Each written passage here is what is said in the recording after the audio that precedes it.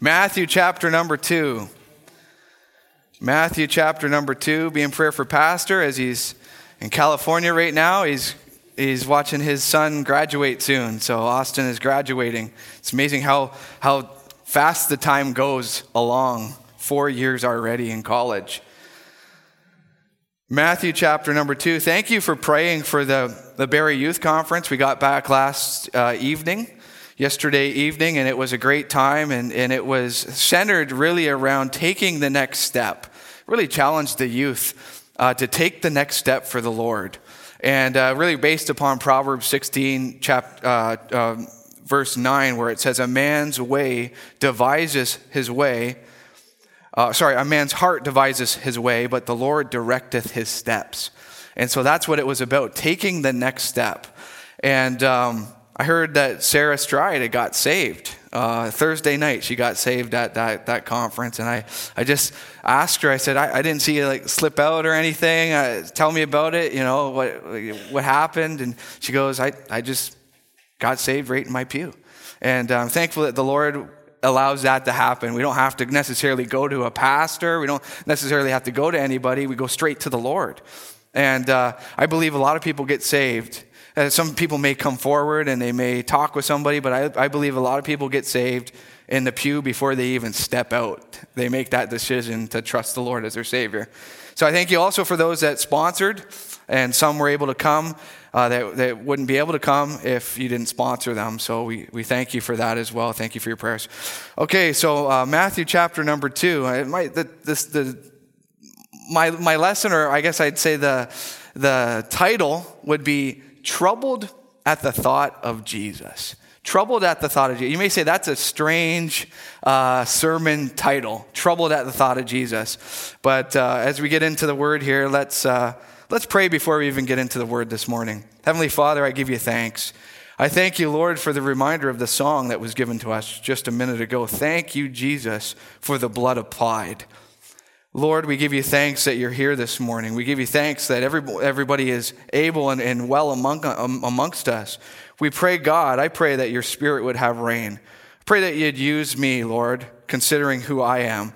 I pray, Lord, that maybe there'd be somebody here this morning that's not saved or just really needs to commit their life back to you. I pray that decisions would be made, and I pray, Lord, that your Spirit would work in a way that no man can work. We give you thanks. In Jesus' name I pray. Amen. So here in Matthew chapter number 2 and verse 1, it says, when Jesus was born in Bethlehem of Judea, in the days of Herod the king, behold, there came wise men from the east of Jerusalem,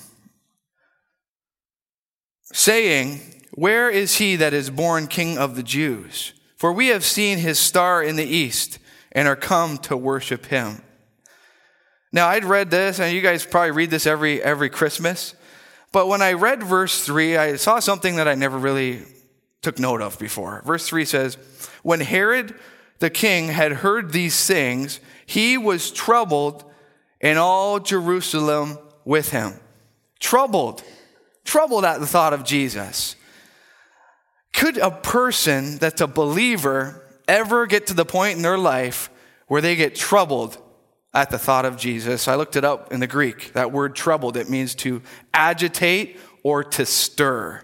So that's what we're going to learn about. Does Jesus agitate you or does he stir you? I know you could talk a lot about God in public. You could pray in the name of God in public, a general God, but it seems as soon as you mention the word Jesus, people seem to get offended, don't they? You could preach a sermon and you could talk about God and the Creator God. And as soon as you start to talk about Calvary and the cross, the kids start misbehaving. The phone starts ringing. Baby starts crying. Your tummy starts speaking to you that it's hungry because there's a spiritual battle taking place.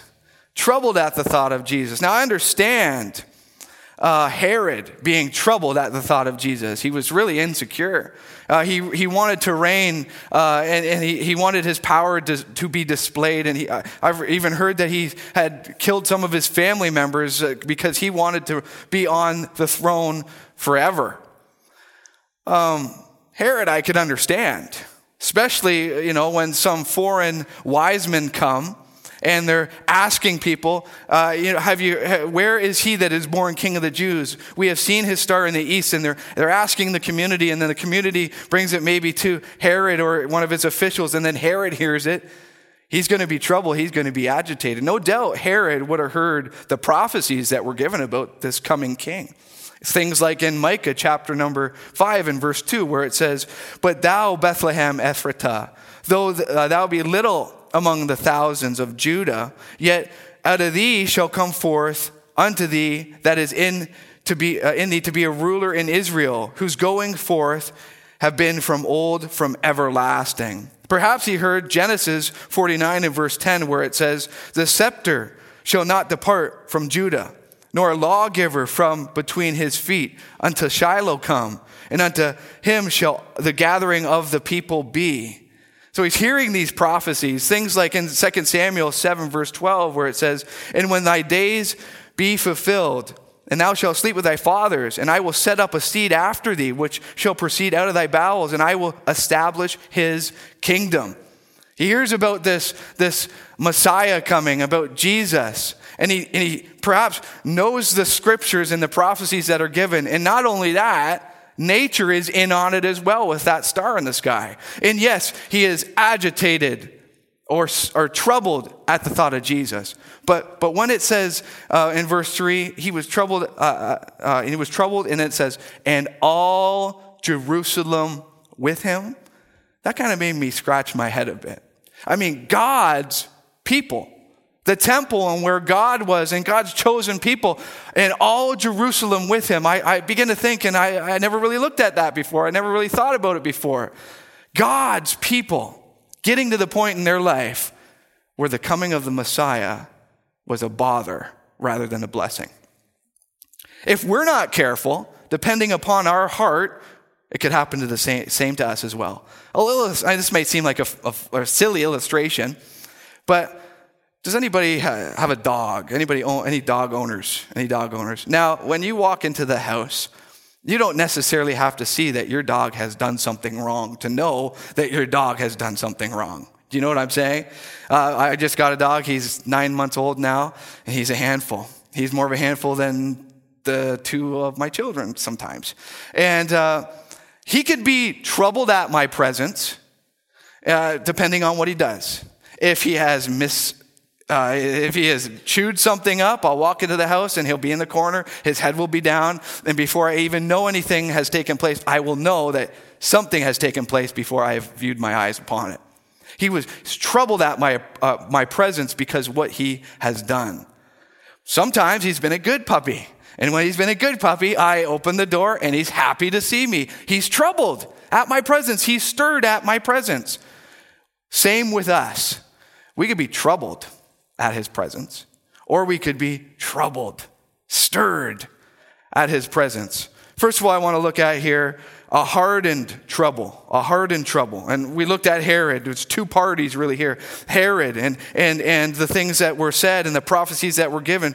I could understand it from Herod, but God's people, it's hard to comprehend. Consider their perspective. The problem with the situation was their eyes were upon themselves rather than the Savior. I mean, the coming of the Savior was announced by these wise men, and it was proclaimed in the sky. I mean, salvation, a new dispensation of time. Surely there should be a lot of rejoicing, but there wasn't. They were agitated. They were troubled at the presence of Jesus because their eyes were upon themselves rather than the Savior. And a lot of the confusion, a lot of the heartache and toil it seems to just disappear when we take our eyes off of ourselves. We begin to look at God. We begin to think about Jesus. And we begin to think about Calvary. Begin to think about all the things that God has done and given to us. A lot of that stuff disappears. There's two groups really I want to look at and consider their perspective. They were concerned about what is going to take place next. Oh, the Messiah's come, and that's good, but what does this mean next for our nation? What is Herod going to decree? And of course, he did decree something, didn't he? A genocide of those that are 2 and younger. And so that took place. But I also think about when Jesus came riding into Jerusalem after he had some ministry experience. He come riding into Jerusalem, and the people, they put those palm leaves down. They begin to say, Hosanna to God in the highest. And I believe there were some that were genuine there. I believe that there were some that were troubled at his presence, that were stirred at his presence. But I also believe that there was some of the opposite as well. I believe those two groups have one thing in common, though. The ones that were in the flesh. They were rejoicing in the fact that Jesus was coming to deliver them from the power of the Romans, not the power of sin. Their eyes were upon themselves rather than the Lord. The Bible says in Matthew 21:10, and when he was coming to Jerusalem, all the city was moved, saying, who is this? Their eyes were on themselves. Some were on the Savior, some were on self. But let's go over, we looked at a hardened troubling. But what about a heavenly troubling? Let's go over to John chapter number 5. John chapter number 5. To stir or to be agitated. We're going to look at troubled as in the sense of being stirred. John chapter number 5.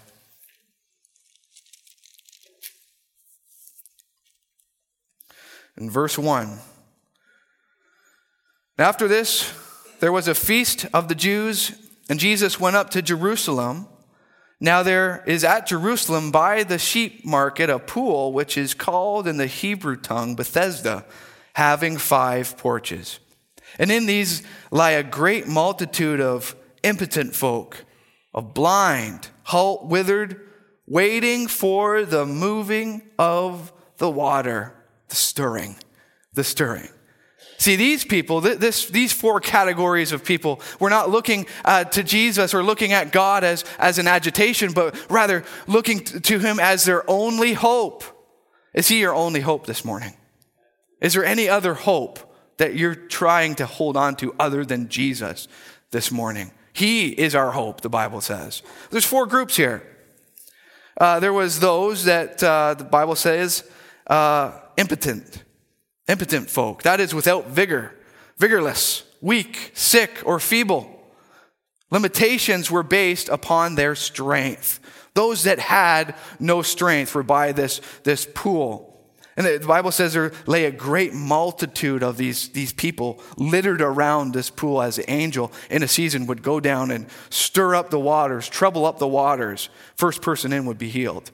Now I remember in Hamilton, I was walking downtown Hamilton, and there was this old abandoned train station, and it's where all the homeless people would like to hang out. And every year, every day out of the year, except one day out of the year, a food truck comes to this location every day, and they provide food for the homeless.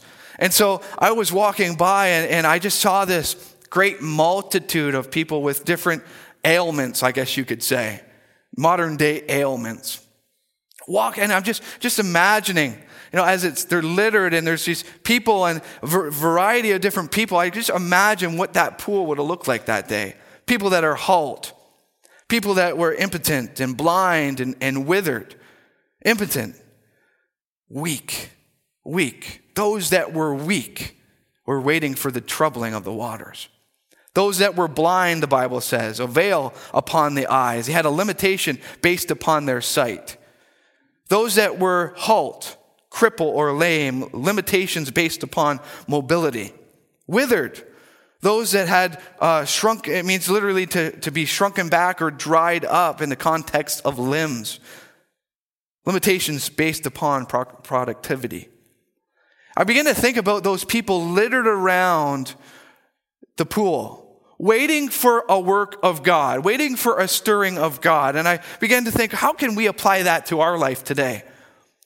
Those that are impotent have a lack of power. Do you realize today how weak you are without God? Do you realize today that we can't do anything without him? I mean, you woke up this morning with breath. You woke up this morning and your heart was beating. Your eyes were able to see, and you were able to get out of bed and to come to church. Do you realize that's from God? That's from God. And the people that realize that they're weak were waiting for God to stir them up. It's good. It's okay. It's okay to realize how frail you are. It's okay to realize how weak you are. Because Paul put it this way: my grace is sufficient for thee. My strength is made perfect in weakness. Most gladly, therefore, will I glory in my infirmities, that the power of Christ may rest upon me. Those that were blind, those that couldn't see, those that gives the thought of a smoke upon in vision, that maybe couldn't see or had a little bit of trouble seeing. When you read the Word of God, have you ever had problems seeing?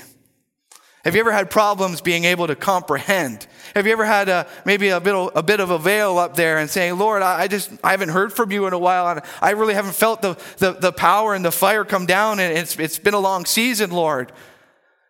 Those that are blind, we're waiting for the troubling of God.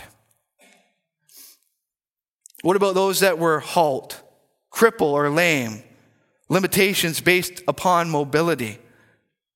They were at the same pool as well. Those that were withered, limitations on what they could do, were waiting for God to do something. We could be the same as well. These were the categories of people looking forward to God troubling the waters. Do you identify with any of those categories? Today, would you say, yes, I'm weak and I need God? Today, would you say, I'm blind, I can't see without him directing my steps. I can't read the Bible and expect God to speak to me without him being present in my life. Or I can't get around and I can't follow God's will without him directing my path. I can't do things for God without him being in it. Jesus asks this question. In verse 5 it says, and a certain man was there which had an infirmity 38 years. I mean, this is a long-term thing. Verse 6 says this: when Jesus saw him lie, and he knew that he had been now a long time in that case, he said unto him, wilt thou be made whole? He asked this question, which was so very obvious to answer. And we find this, Jesus repeats this throughout Scripture, asking questions, asking people questions that even the regular Joe would know the answer to. I mean, it's very obvious. I mean, he's been there a long time, the Bible says. 38 years he'd suffered with this. Been there a long time, and I kind of just imagine there might be a mat rolled out, and upon that mat, there'd be all of his life's belongings around there. I don't know if you've ever seen somebody throw out a couch at the side of their house. If you sit in your couch a lot, be careful if you throw that thing out, because I remember just seeing one, and you could tell that person sat in that couch a long time, especially a leather couch. He sat down in the couch, and it was garbage, and it was thrown at the side of the curb, and you could just kind of see a body figure around the couch where the person spent a long time. I imagine the impotent man, maybe when he kind of shuffled off of his mat, maybe there was a body mark where it was less faded from the sun around where he was. He'd been there a long time. But yet Jesus is saying this, wilt thou be whole? Wilt thou be whole? Now, he could have responded two ways here. He could have got bitter or better. There's only one letter difference between that, bitter and better. And he could have responded with a hard heart, a hardened troubling, and said, gee, look at me, I've been here for so long, and I haven't left this area, Jesus, and you have the nerve to tell me, do you want to be made whole? And he could have got mad at Jesus. He could have thought, how dare you try to insult me, Jesus? But he didn't, because this is a heavenly troubling that's taking place. And the impotent man answered him, sir, I have no man. See that desperation there? Sir, I don't have anybody. Think about our community. Think about your workplace and your family and your friends. Think about the people that live in this nation called Canada that just don't have anybody. Simply just do not have a man to lead him to the troubling, to lead him to the stirring of God, to lead him to Jesus. I have no man when the water is troubled to put me in the pool. But while I am coming, another steppeth down before me. See, Jesus asks questions here. He's asking questions that provoke answers and resolutions. Jesus always seems to do that, doesn't he? Think about back when God did it. He has the very first question in all the Bible when Adam and Eve were in the garden. And they ate the fruit, and their conscience was defiled. And ever since then, sin has been passed on to us. Because of Adam and Eve, we were born into sin. And because of them, we're born enemies with God. We're born separated from God. There must be a time when we get born again and get united back to God through Jesus Christ. And he asks this question as they ate that fruit and they hid themselves and their conscience was defiled. He says this, Adam, where art thou? Where are you, Adam? He'd look forward to that time, Adam and God spending time together every day, I'm sure. God would always be greeted with Adam every day, I'm sure. As Adam would look forward, he'd be moved or stirred when God would come. This time he was troubled, agitated, scared, not wanting the presence of God because of what he had done. He said, Adam, where are you? Knowing full well where Adam was.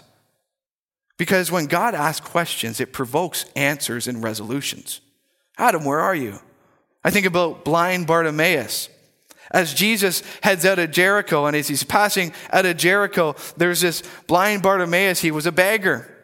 And he hears that Jesus is passing by. He hears that Jesus, his only hope, is going to pass by him. And he begins to yell out, and he says, Jesus, thou son of Jesus of Nazareth, have mercy on me. The people around him put some pressure on him. They tell him to be quiet. Blind Bartimaeus, hold your peace. But he began to cry out louder. He says, Jesus, have mercy on me.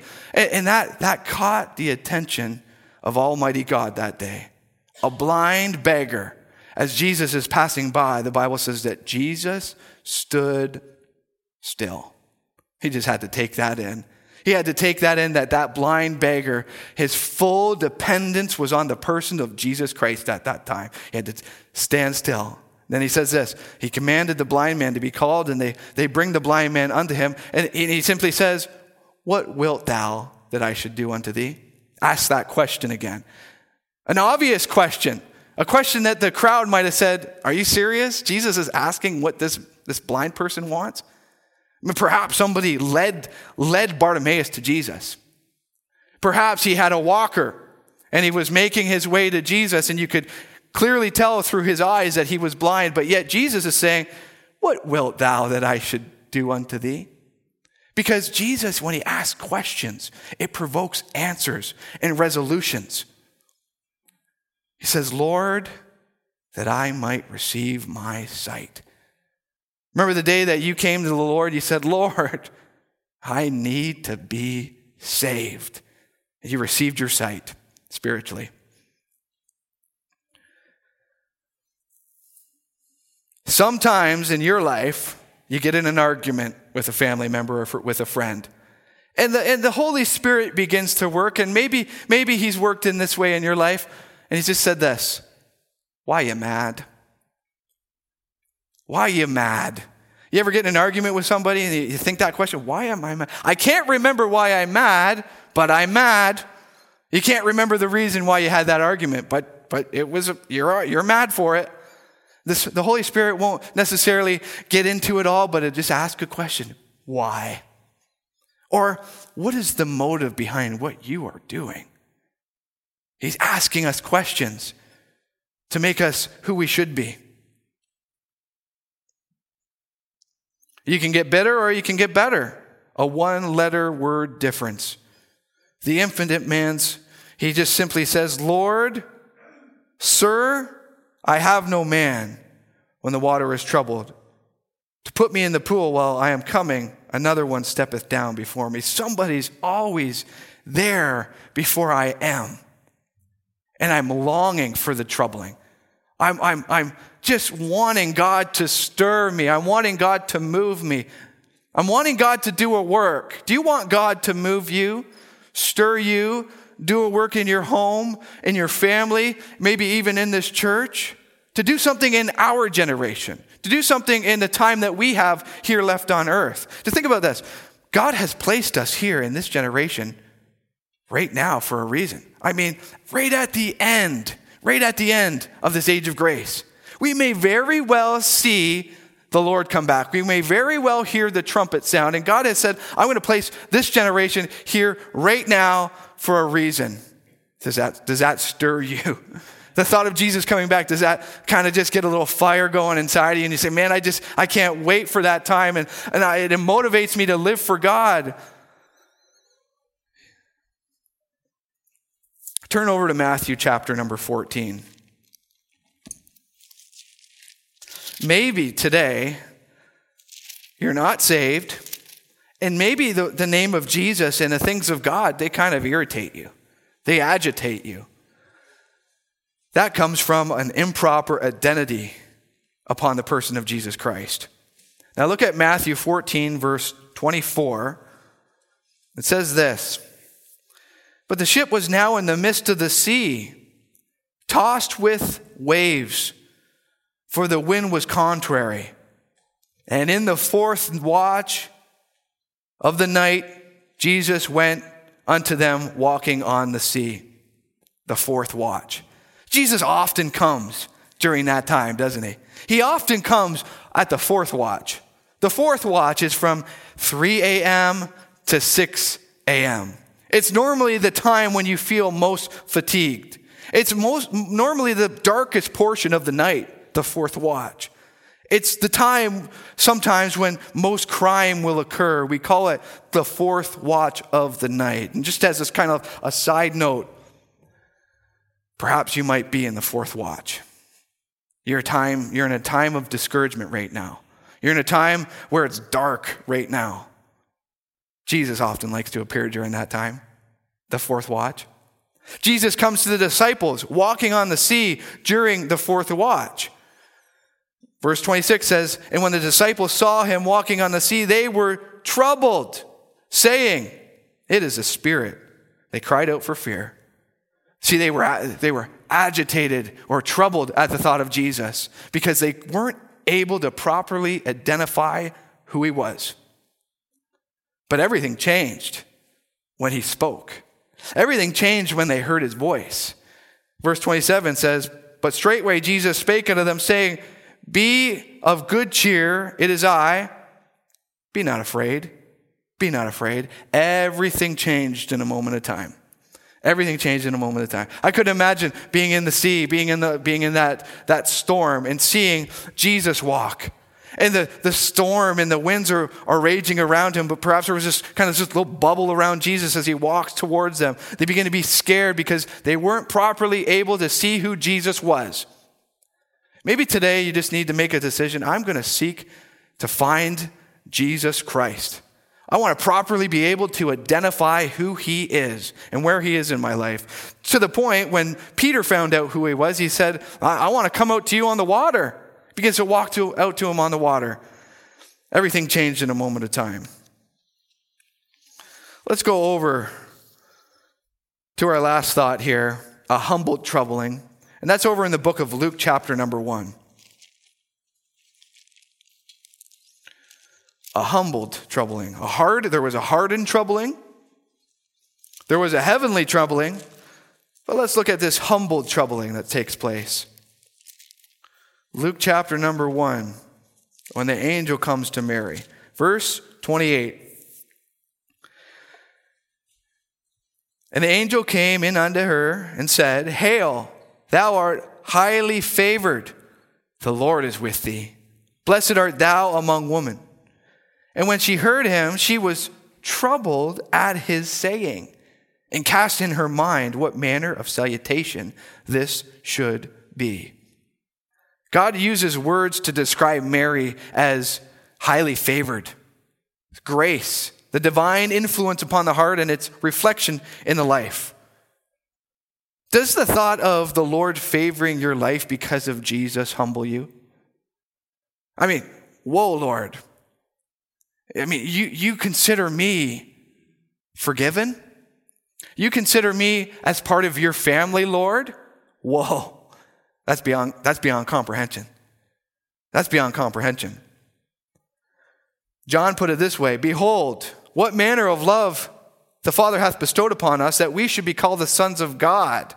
John's like, whoa, like what manner, what context is this in that God would look at me and he'd say, you're part of my family. You're part of the family of God.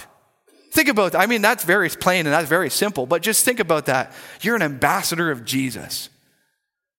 You're made heirs, joint heirs of righteousness with Jesus. You, me, that fail him and go against his will sometimes. He uses words like highly favored when he describes Mary. Another word he uses is blessed, to speak well of someone. The Bible says in Psalms 139 and verse 16, thine eyes did see my substance, yet being unperfect, and in thy book all my members were written, which continuance were fashioned, when as yet there was none of them. And then it says, how precious also are thy thoughts unto me, O God? How great are the sum of them? Whoa, that's a humble troubling right there. To think that God thinks well of you because of Jesus. Does it humble you? Does it stir you at the thought that God could think that about you? It does for me. Now, Mary, she was troubled and she was trying to figure out what manner of salutation this was. And this angel comes to her and describes these words as upon her life. And I think Mary was just kind of like, oh, had to do a double. Is there somebody behind me? Like, angel, you're not talking to me, right? You're talking to somebody else. She was humble. She had that humble troubling. She was just troubled, stirred at the thought that God Almighty could favor me. God Almighty favor you. You're not under his favor if you're not under the blood. Has there been a time when you've come to Jesus? Has there been a time that you've repented of your sins? Has there been a time that you've called upon the name of the Lord? The Bible says if you do that, you'll be saved if you put your trust and faith in Jesus Christ. To get under.